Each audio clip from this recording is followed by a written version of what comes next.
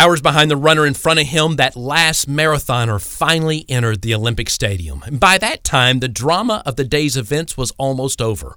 Most of the spectators had gone home. Limping into the arena, the Tanzanian runner grimaced with every step, his knee bleeding and bandaged from an earlier fall. His ragged appearance immediately caught the attention of the remaining crowd, who cheered him on to the finish line. Why did he stay in the race?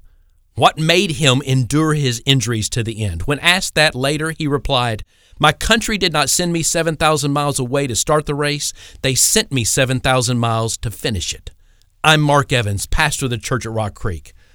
You got to remember that how you start isn't what counts. What matters is how you finish. What does it take to knock you out of the race? As uncomfortable as that question might be, it's a good one to ask ourselves. How many unfinished projects do you have hanging over your head right now without really any plan to finish them?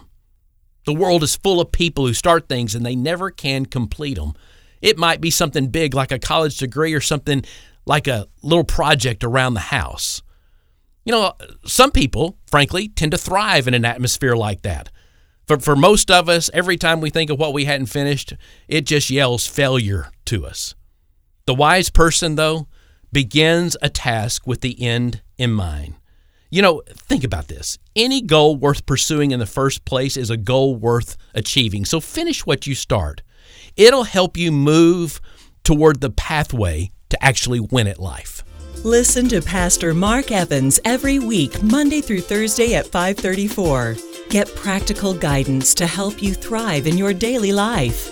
And act now to receive the first installment of his 4-part Path series. Download your free copy to watch now. Visit winitlifenow.com.